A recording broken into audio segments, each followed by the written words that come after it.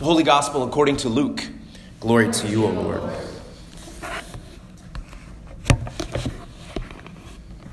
As the people were filled with expectation, and all were questioning in their hearts concerning John whether he might be the Messiah, John answered all of them by saying, I baptize you with water, but one who is more powerful than I is coming. I am not worthy to untie the thong of his sandals.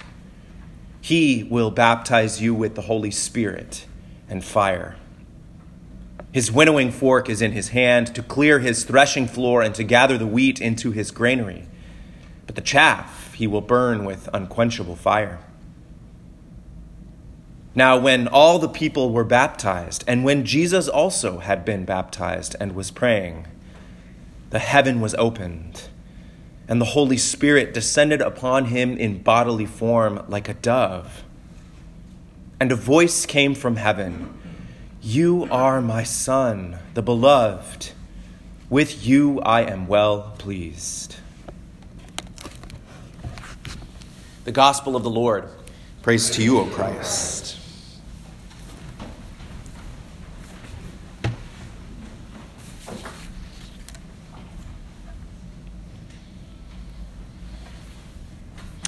Lest we forget that there are 4 biblical witnesses to the life of Jesus, every once in a while it helps to set them side by side and take note of their commonalities and differences.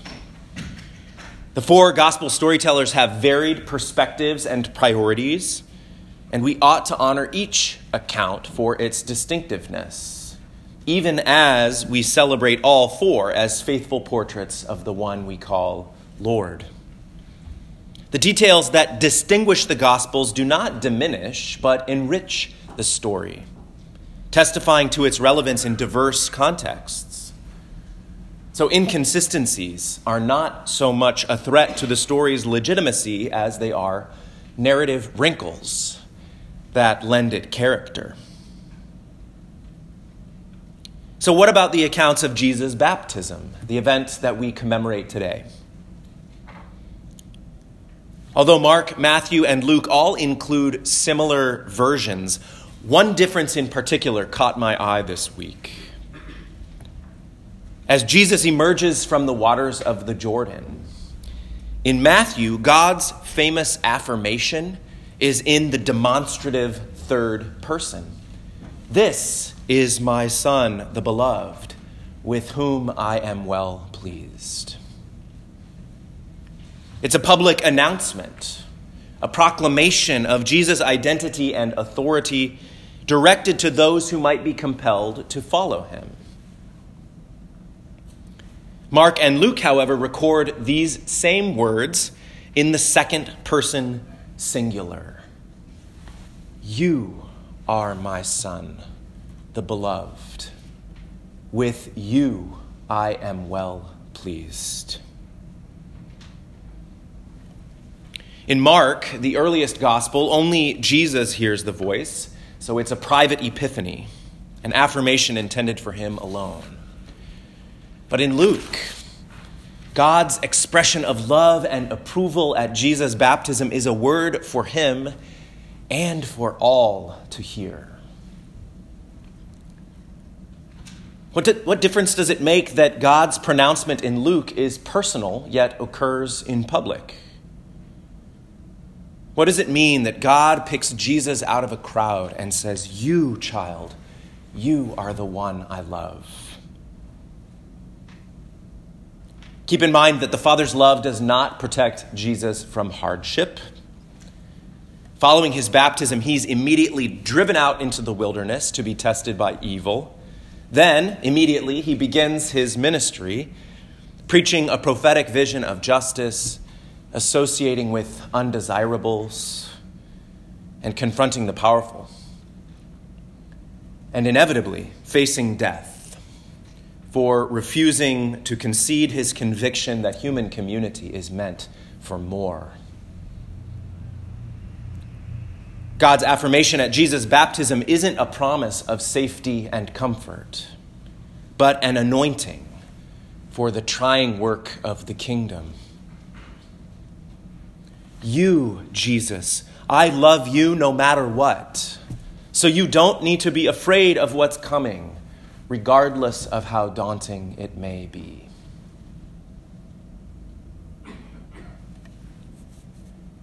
Isn't that the way with the second person singular? Human life takes a place in a crowd. Nevertheless, we long to be known, to be loved individually. We long to hear the word you, spoken earnestly by those we admire and trust, parents and family members, teachers and mentors, partners and friends.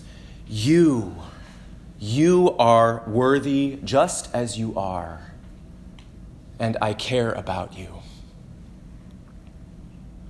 That kind of genuine affirmation establishes in us an unshakable sense of identity and enables us to act with confidence from that secure center. And that kind of genuine affirmation is precisely what takes place at every baptism. God's capacity to love knows no bounds, and it's precisely because Jesus is God's beloved child that you can know you are too. I'm reminded of the insight in William P. Young's The Shack that God is especially fond of each of God's dear ones. Is Bruce Cockburn your favorite? The narrator asks as Abba serves him breakfast in a shack in the wilderness, a Cockburn tune playing in the background. Mackenzie, I have no favorites, she responds. I am just especially fond of him.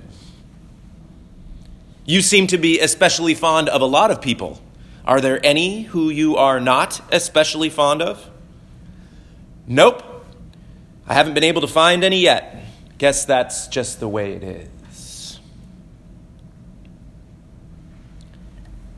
When we come to the font, it's the particular love of God that we each receive. You, child of God, you have been sealed by the Holy Spirit and marked with the cross of Christ forever. We welcome you into the body of Christ and into the mission we share. And we offer each other echoes of that you every time we return to the community where we first heard it. In the name of Jesus Christ, I proclaim to you that your sins are forgiven and you are released. The peace of Christ be with you always. The Lord be with you. This is my body given for you. This cup is the new covenant in my blood shed for you. The God of glory dwell in you richly. Name you beloved and shine brightly on your path. And the blessing of Almighty God, the Father, the Son, and the Holy Spirit be upon you and remain with you always. When you internalize the notion that God is especially fond of you, it becomes clear that God is also especially fond of others. And from this perspective, it's possible to look upon another individual, no matter how different, with the dignity that God confers on her. It's possible to say, you, child of God, regardless of your race, ethnicity, country of origin, ancestry, or culture. You, child of God, regardless of your religious background or lack thereof. You, child of God, regardless of your gender identity or sexual orientation. You, child of God, regardless of your age, marital status, or family structure. You, child of God, regardless of your economic circumstances or living situation. You, child of God, regardless of your political perspective. You, child of God, regardless of your gifts and challenges. You will be honored here.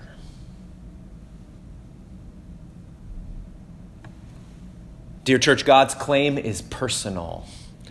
Although the life of faith is collective, in holy baptism, God names you individually and favors you distinctly. God is particularly fond of you.